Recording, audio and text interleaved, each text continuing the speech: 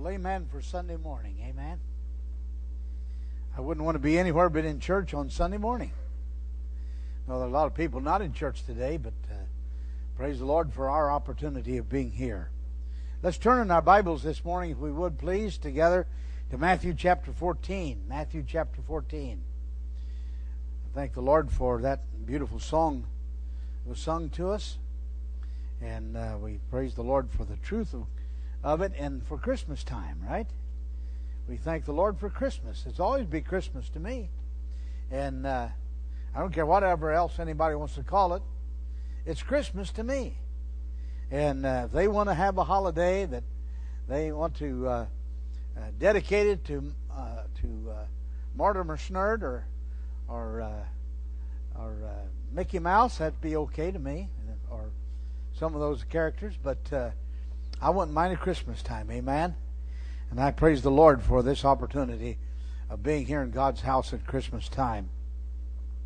It's a joy for us to be here, and I'm going to study tonight about something special out of the Mideast. You know, there's a lot of prophecy about what's going on over there with Iraq and Iran, and what's going on in Jerusalem and Syria and Lebanon. It's all written in the Word of God. It's all schemed out and planned out by the Lord. And I'd like to preach tonight to you, if I may, on who owns the land. Who really owns the land over there? You know, that's the squabble, isn't it, huh? Who has the land? Who owns the land? I want to talk about that tonight. I think it'll be a surprise to you whom I say that really owns the land. So you come tonight, and I believe it'll be a blessing to you. All right, Matthew chapter 14. Let's look at, we could start in verse 22, but I think maybe I'll start in 21 and read down to about verse 32 or something like that. You follow me as I read. And they that had eaten were about 5,000 men, besides women and children. Now you remember the story of Jesus feeding the multitude with a little basket lunch of a little boy. All right, verse 22. And straightway Jesus constrained his disciples to get into a ship and to go before him into the other side while he sent the multitudes away. After he fed them, he told the disciples to get in the boat and go across the Sea of Galilee to the other side, and he sent the multitudes who were well fed away. And when he had sent the multitudes away, he went up into a mountain apart to pray. And when the evening was come, he was there alone. But the ship was now in the midst of the sea, tossed with the waves, for the wind was contrary. And in the fourth watch of the night, Jesus went unto them, walking on the sea. And when the disciples saw him walking on the sea, they were troubled, saying, It is a spirit. And they cried out for fear. But straightway Jesus spake unto them, saying, Be of good cheer, it is I. Be not afraid. And Peter answered him and said, Lord, if it be thou, bid me come unto thee on the water. And he said, Come. And when Peter was come down out of the ship, he walked on the water to go to Jesus. But when he saw the wind was boisterous, he was afraid, and beginning to sink, he cried, saying, Lord, save me. And immediately Jesus stretched forth his hand and caught him, and said unto him, O thou of little faith, wherefore didst thou doubt? And when they were come unto the ship, the wind ceased, and they that were in the ship came and worshipped him, saying, Of a truth, thou art the Son of God. I'd like to preach to you today about the Lord Jesus Christ in this occasion in the life of him and the disciples. You know, there is not much said in the Bible about the Lord's person. That is to say, there isn't anything said about what color his hair was or how tall he was. It doesn't say anything about his countenance, what he looked like, or any of those things about him personally. But it does say something about his hands. In fact, the matter is, the Bible says that that the meek and lowly Christ, the Bible says in Matthew 19, stretched forth his hands and suffered and said, "Suffer the little children and forbid them not." And he laid his hands on them. It talks about loving hands. He loved the children and he stretched forth his hands. And there was a woman one time in visitation when I was out knocking doors in Connecticut that said, "Oh, you want to see Jesus?" She said, "Come into my house and I'll show you to him." And I walked in the house. I probably shouldn't have gone, but I went in the house, and there in her house was a statue, an icon of what is called the Sacred Heart of Jesus. It's supposed to be Jesus Christ with a heart exposed on the outside and his finger kind of like the Pope does touching that so-called heart that was kind of protruded on the outside. And she said, "That's exactly what Jesus looked like." I said, "Well, how do you know that?" She said, "Well, I know that because Luke was an artist and he painted pictures of Christ, and they survived till today. And we know what he looks like, and this is what he looks like." Well, but every icon I've ever seen of Christ, none of them looks exactly alike. So there must be a lot of variations of so-called the Christ. Nobody knew what he looked like because there wasn't any artist that painted any pictures. In fact, it wasn't even right in those days to make any likeness of a man. That's one of the commandments, is it not, of the 10 Commandments. And so we know very little about what he looked like or the way he was, but we know that he had tender, merciful hands because he reached out to the little children. He had healing hands. The Bible says, "And Jesus put forth his hand and touched him," speaking of the leper, saying, "I will be thou clean." And immediately his leprosy was cleansed. Jesus had healing hands.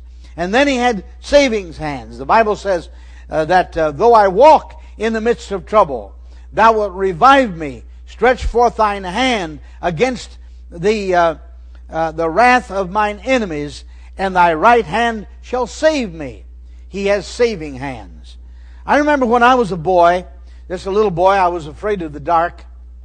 And I remember crying through the night sometimes because it was dark in our house. A lot of times we had no electricity in the house, and it had to be lit by lamps. And it wasn't really that safe to go to bed at night with a lamp on. And it was dark in the house, and I was afraid. And I remember my mother pulling my crib. I remember this distinctly. My mother pulling my crib up by her bed and putting her hand in on my chest.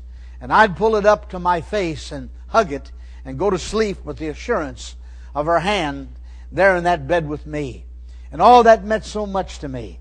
Well, you know, the hands of the Lord Jesus Christ in the Bible are those kinds of good hands, compelling hands, tender hands that give peace to those who are often in trouble. And now we see here a special time in the life of the disciples and of Jesus when there was a storm involved in the story. What happened was that Jesus had fed the multitudes and he had sent them away. And the Bible says he constrained the disciples to get into the boat. Now, I don't think it was a kind of an angry command, but it was a definite command. It was a constraining command, so much so that the disciples knew that they'd better get in that boat and get across the sea, because that's what Jesus told them to do. It was one of those commands that they knew they needed to obey. And so they got in the boat, and they started across that body of water. Well, it was evening time. I'm sure they were tired from their day's experience and probably was ready for the bed. But they got in the boat just the same. It was evening time, and it wasn't the best time to go sailing across that water, because there was oftentimes little storms in the evening would come with the setting of the sun and the raising of the wind that kind of follows the sun around the earth. And the water in that little lake, or the Lake of Gennesaret, Sea of Galilee, is shallow. And it's much like our lake in Ohio called Lake Erie. It's shallow. And therefore, winds that come up quickly can cause it to be very turbulent. And that's what happened in the Sea of Galilee there. There was a storm involved in that evening.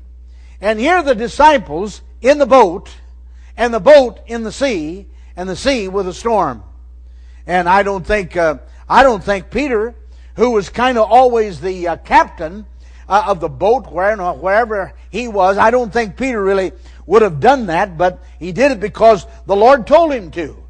You know, whenever the Lord tells us to do something, we need to obey Him. Even though sometimes we can't figure out exactly why He is saying what He is saying and why He is leading as He leads, we need to obey Him and we need to follow Him. And so the disciples did. They got into the boat, and here comes the storm. It was quite a little storm. And Jesus, the Bible says, who was quite a ways, about 3.5 miles away from them, it says in the book of Mark, looked out from the place he was praying in the mountaintop and saw the disciples in trouble. Now I want to say that today, whenever you're in trouble, no matter how turbulent the problem may be, Jesus can look through the storm and see you. You just never get away from His gaze. He always sees you because He is concerned about you. And He loves you. And He will handle the situation with tender care because He has tender hands. And He looked out and saw the disciples in trouble. The waves were rolling. The wind was blowing. And that little sail that they had on that boat probably was not really strong enough to guide them across the sea as they needed to go. And that they're in trouble, Jesus went out to meet them on the water. And He started walking on the water. And the waves at His feet, probably the storm at His back, He walks out to greet the disciples. Now, it's nothing new for Jesus to be able to do something like that, because it was His hand that made the sea. He was the one that created it. I mean, it was His voice that spake everything into existence. And so it would be nothing for Him to walk on the sea. I tell you right now, I can't walk on the sea.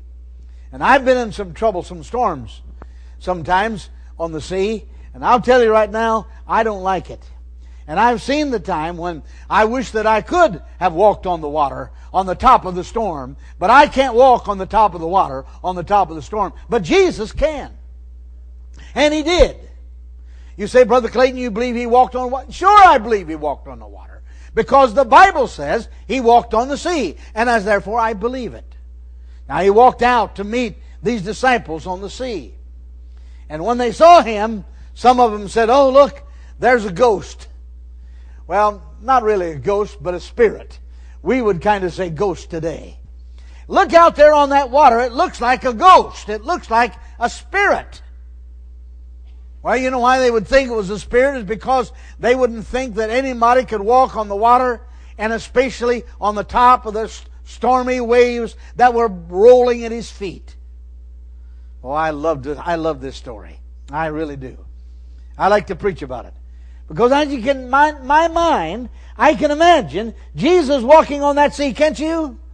With these waves and white capping and boisterous wind and all the storm, Jesus walks through the storm and on top of the sea, going out to meet His disciples.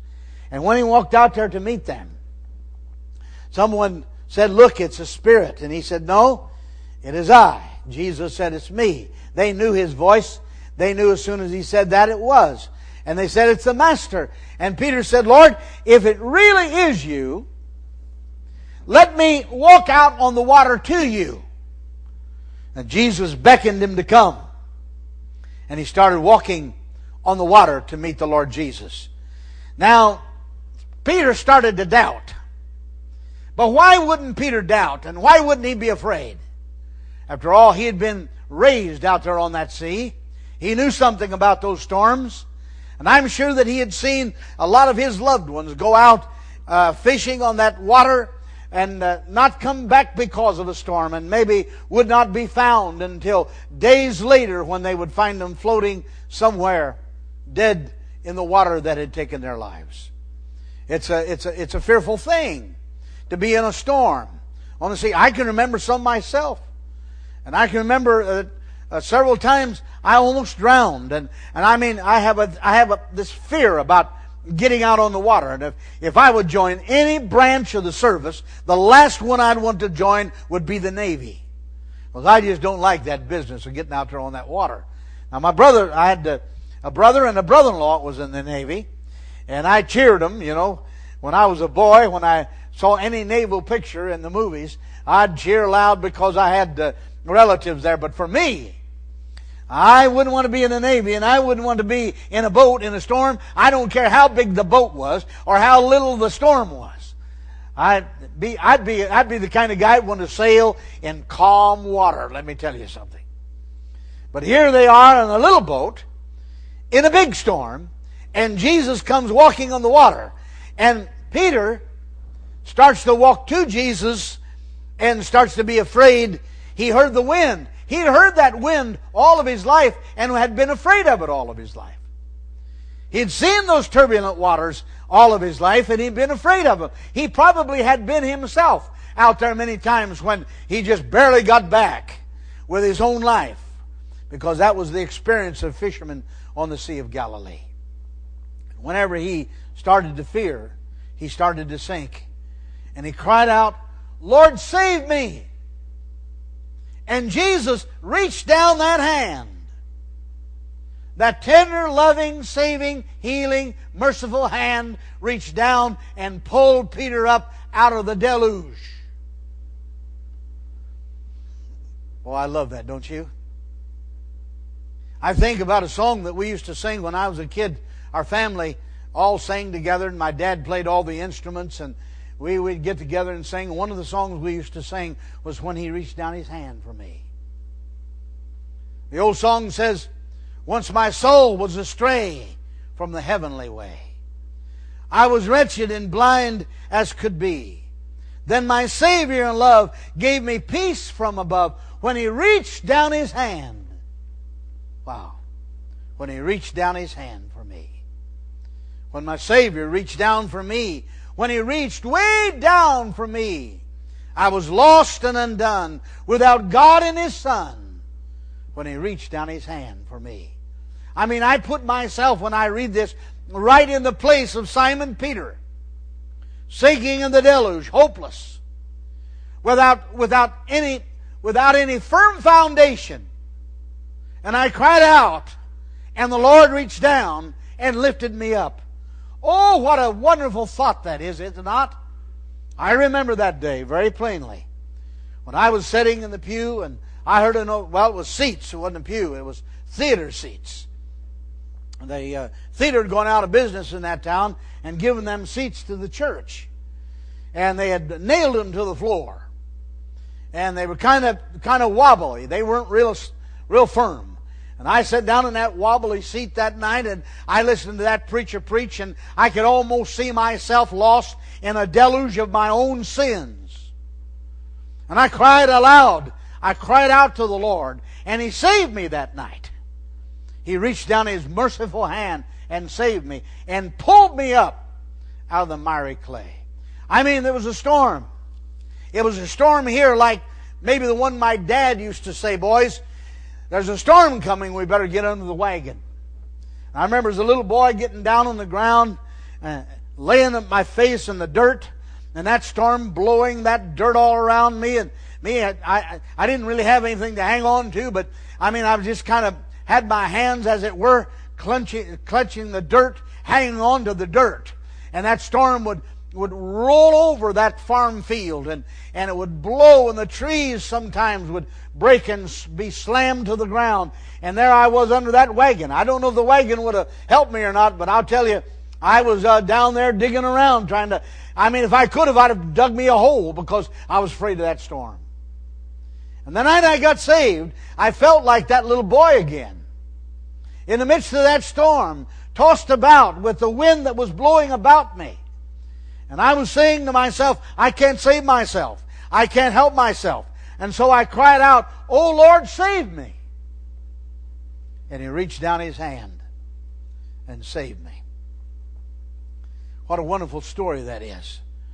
Jesus in His wonderful salvation reaches out to us and pulls us unto Himself and wipes away the sins and stains and gives us an everlasting life.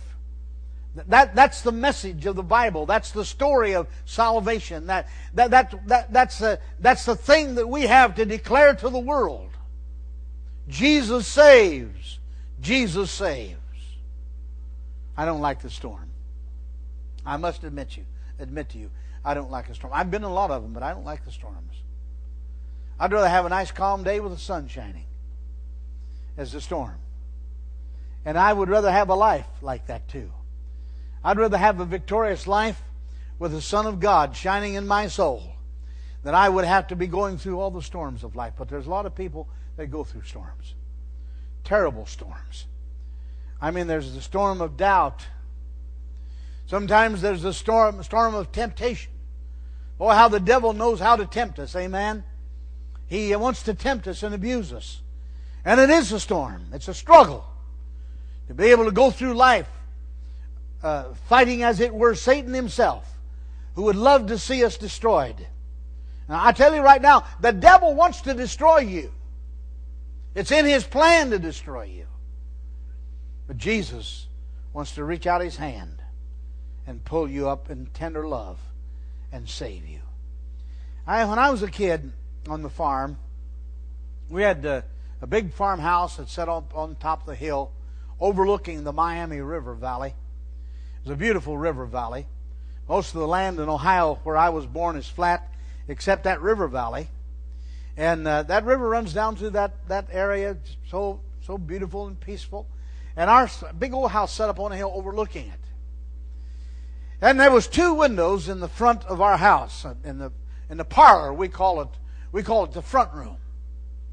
We had a living room where we had the stove and where we stayed, but the parlor, that was for real private use, personal use, for friends of my dad and mother. When they would come, they'd sit in the parlor and talk and drink coffee. It was a special place. We had sliding doors between the living room and the parlor. And in the wintertime, we didn't heat the parlor. But sometimes I would go in there because I loved to look out those big windows down over that valley. We had a big spring out in the front yard, bubbling water that boiled over there, great big round spring and a spring house. And we had these big giant cottonwood trees and a meadow and then a little woods in the river. And I would look out, and especially in the wintertime when it snowed, it was so beautiful. And I'd look out down through there oftentimes and stand there and enjoy the sight. But right in the middle, between the 2 windows, there was a picture. My mama had gotten that picture in a farm auction. That's like a garage sale now, but my mama had gotten that picture, maybe paid a nickel for it, I don't know. Handmade frame. That picture is hanging there. The picture was of a shepherd, a Far Eastern shepherd, who was reaching down over a precipice to a sheep that was caught in the brambles and briars just beyond his reach. What had happened, my mama told me the story, that he had been down that way with his flock of sheep that day, and he had not noticed that one of them had fallen over the edge of this precipice, this tall mountainside that went down to a deep valley below. If that sheep would have gone down there, it would have killed him, of course. But he was caught in the brambles and briars and the thicket that was holding him up. And he had come down that way, that shepherd was, of those sheep, and one had fallen off. And he had gotten his whole flock down to his little barn, his little hold. And he stood at the threshold of that little barn, and he had called out their names, and they had jumped in. He got down to 90, 95, 96, 97, 98, 99, but the 100th sheep was not there. And Mama said he left the sheep in the fold, and he started back up to find that one that was lost. And it's a Bible story. And he got way up that mountain and followed the path that he had trod, and there was that sheep on that precipice caught in the brambles and briars, bleating out to him. A bleat of a sheep is sometimes almost like a scream of a child. And that sheep was singing. And in the picture, you could see the sheep's face. His tongue was hanging out. His eyes were big in fear. He just knew that he was going to fall down. And up above him, were in the sky, were eagles flying, waiting for that sheep to fall for their meal that they would eat that night. But the shepherd was reaching down. He had his left hand on the shepherd's crook. He was holding on to the shepherd's crook and the edge of the mountain, and he was reaching way down for that sheep. There was some places on that sheep where somebody had taken some red ink and made it look like blood. I'm sure that the sheep was bleeding and bleating and in fear. Mama said that the shepherd was able to get a hold of the sheep and pull him up and get the briars out of his wool and put that sheep on his shoulders and carry him down, way down to the sheepfold, down to the little barn, where he took him in where the straw was dry and soft, where the other sheep, his friends, were bedded down for the night. Mama said it was a storm came out of those mountains, because they were black clouds in the picture. You could tell there was a storm coming. Mama said the storm came out of the mountains down across the top of that little barn that night and rattled the windows and rattled the shingles.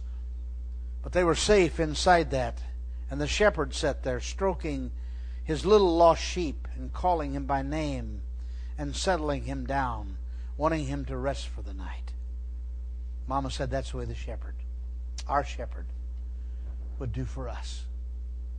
For every lost sheep, whatever that sheep would be in the midst of the storm, He reaches His tender saving hand down over the precipice to pull that sheep up to safety and to love and to security.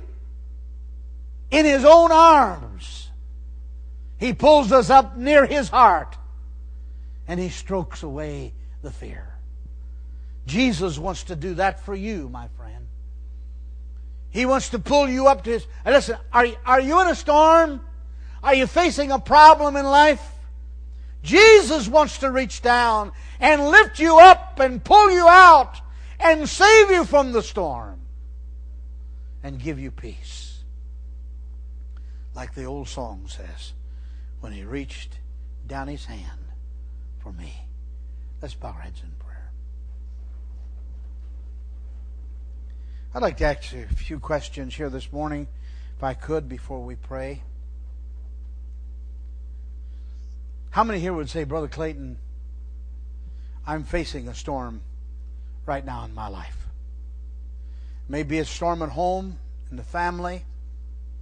It's Christmas time, and it should be a time of happiness, but oftentimes it's a time of agitation and problems and storms. I wonder how many would say, Brother Clayton, I'm facing some storms in my life right now. It may be a problem at work. It may be a problem at school. It may be a problem just in your own life and no one knows anything about it but you. Maybe you're wrestling with doubt or with opposition and temptation. Maybe you've got a wrestling match going on right now in your heart. And you'd like to say, Preacher, while you pray this morning, I'd like for you to pray for me. Would you slip up your hands? How many? Oh, God bless us. God bless us this morning. That's a lot of hands. My heart goes out to you today. While our heads are bowed and eyes are closed, for a moment we're going to pray.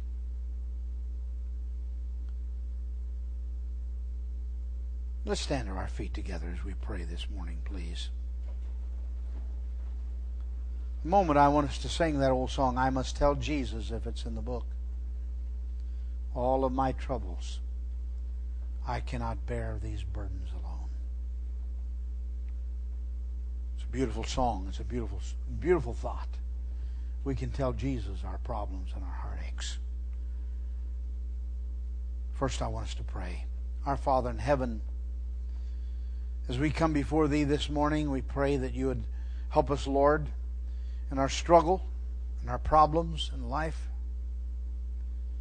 Father, Heavenly Father, You know that every one of us are individually different, and we have to face life in an individually different way.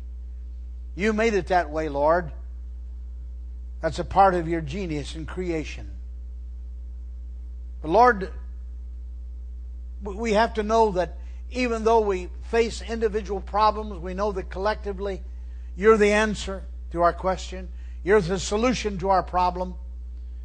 If You're our guide, Lord, You would lead us into victory and blessing, because we know that's the kind of God You are.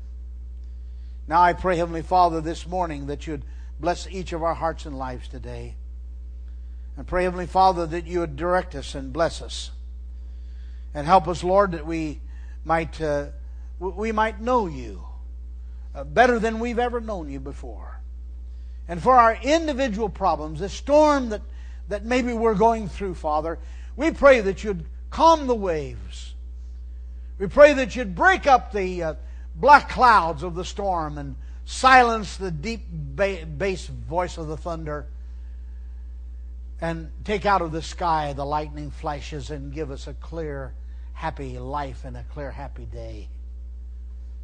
We pray, Heavenly Father, that You'd reach down Your hand today and, as it were, pull us up to Your heart and kiss away our problems and calm away our fears. Bless, I pray, in this morning hour, this invitation. In Jesus' name I pray. Amen. I want us to find that song, could we? I Must Tell Jesus. It's 238 in your songbook. 238. 238 in your songbook. I want us to sing this morning, this song. If you'd like to slip out of your seat and come today and talk to the Lord, that's what this altar is made up here for. It's built up here for us to pray. I want us to come. I want us to fill the altar this morning and talk to the Lord. And especially those of you who raise your hands, you come and talk to the Lord.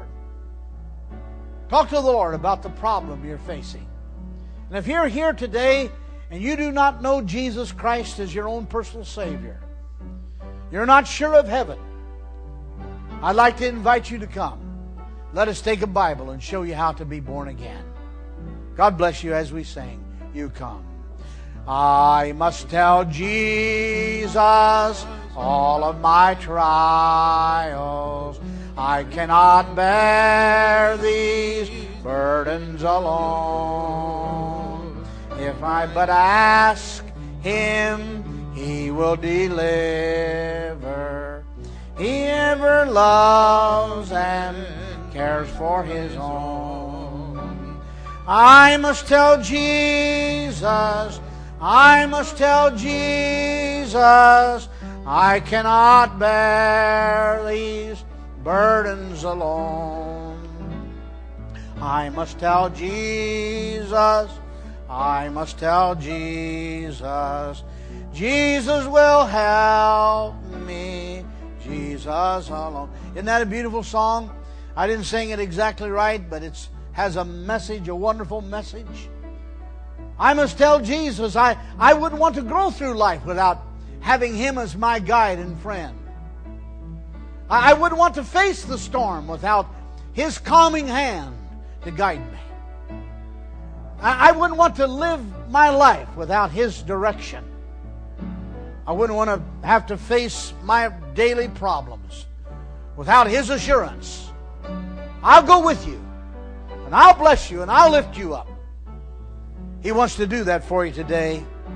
You come on and take this place of prayer that's vacant up here and talk to Him today as we sing the second verse. You come, God bless you. I must tell Jesus all of my trouble. He is a kind, compassionate friend. If I but ask Him, He will deliver. make of my troubles quickly an end. I must tell Jesus, I must tell Jesus, I cannot bear my burdens alone. I must tell Jesus, I must tell Jesus, Jesus can help me, Jesus alone. I want us to sing the third verse together this morning. I want you to listen to those words, because they'll speak to your heart. Let's sing it. Tempted and tried, I need a great Savior, one who can help my burdens to bear. I must tell Jesus, I must tell Jesus, He all my cares and sorrows will share. I must tell Jesus, I must tell Jesus, I cannot bear my burdens alone. I must tell Jesus, I must tell Jesus, Jesus will help me, Jesus alone.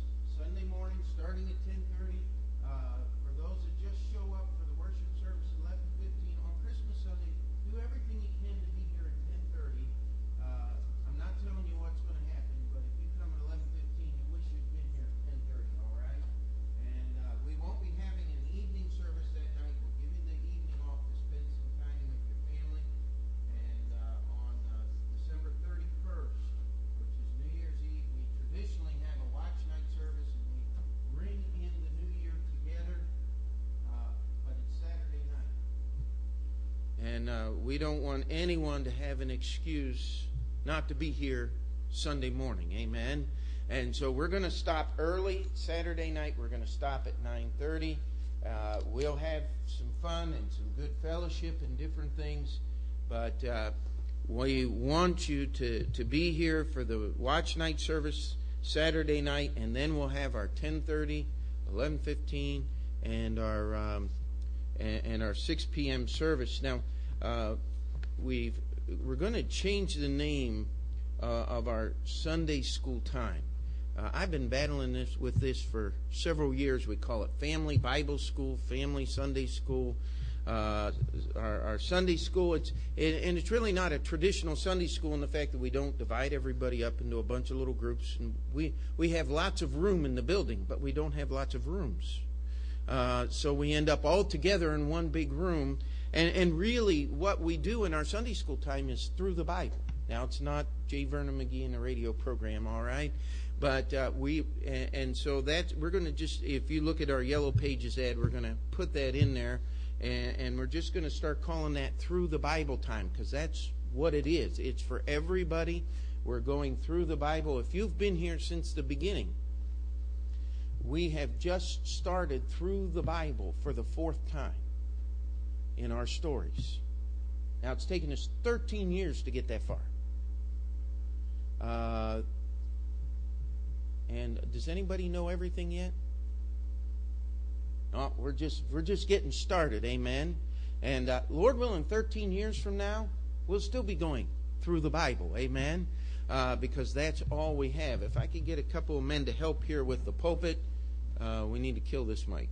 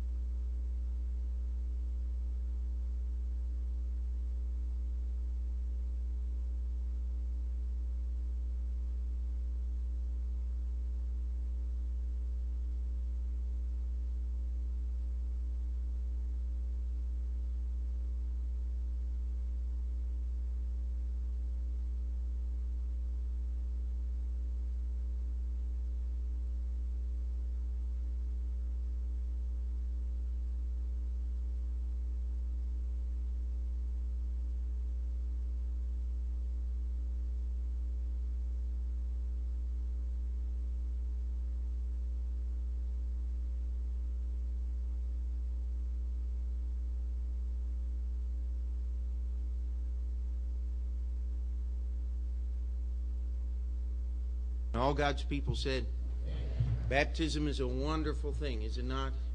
And we need to pray that more would be willing just to simply identify with the Lord Jesus Christ through baptism. We call it believer's baptism because you have to be a believer first in order to get baptized. Amen? And it's just a wonderful picture. Jesus died. You go back into the water. He was buried. You go under the water. He rose again. You come out of the water. That's the best part. Amen? When you get saved, the Holy Spirit of God takes you and puts you into Jesus Christ. The best part is you never have to come up for air. Amen? And so we picture those things today. It's also the surrender of myself. The death and the burying of all of my plans, my wishes, my hopes, my desires. And the new life that I live from this day forward is dedicated to the things that Jesus wants me to do. Baptism it's a living picture. and it's a wonderful thing. We have baptism is also part of our worship. Amen. It's simply being obedient to God, which I didn't forget. Ushers, if you'll come, we'll take the offering this morning.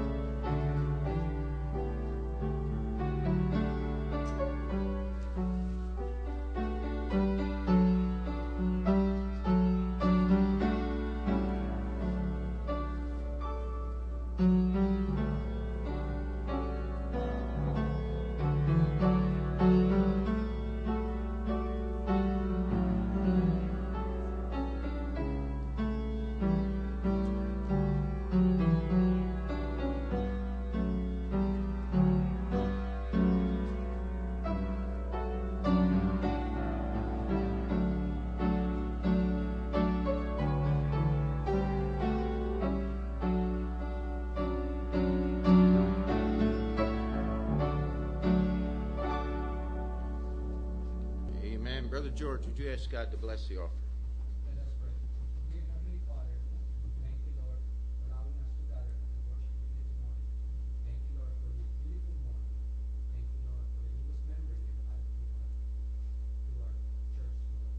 Lord, thank you, Lord, for providing the means to partake in this offering. May you accept it and do it according to your will. In Jesus' name we pray. Amen. Amen. Let's all stand together. Brother Franz, lead us as we're dismissed. 705, if you need the words. Take the name of Jesus with you, child of sorrow and of woe. It will joy and comfort give you. Take it then where'er you go. Precious name, oh how sweet.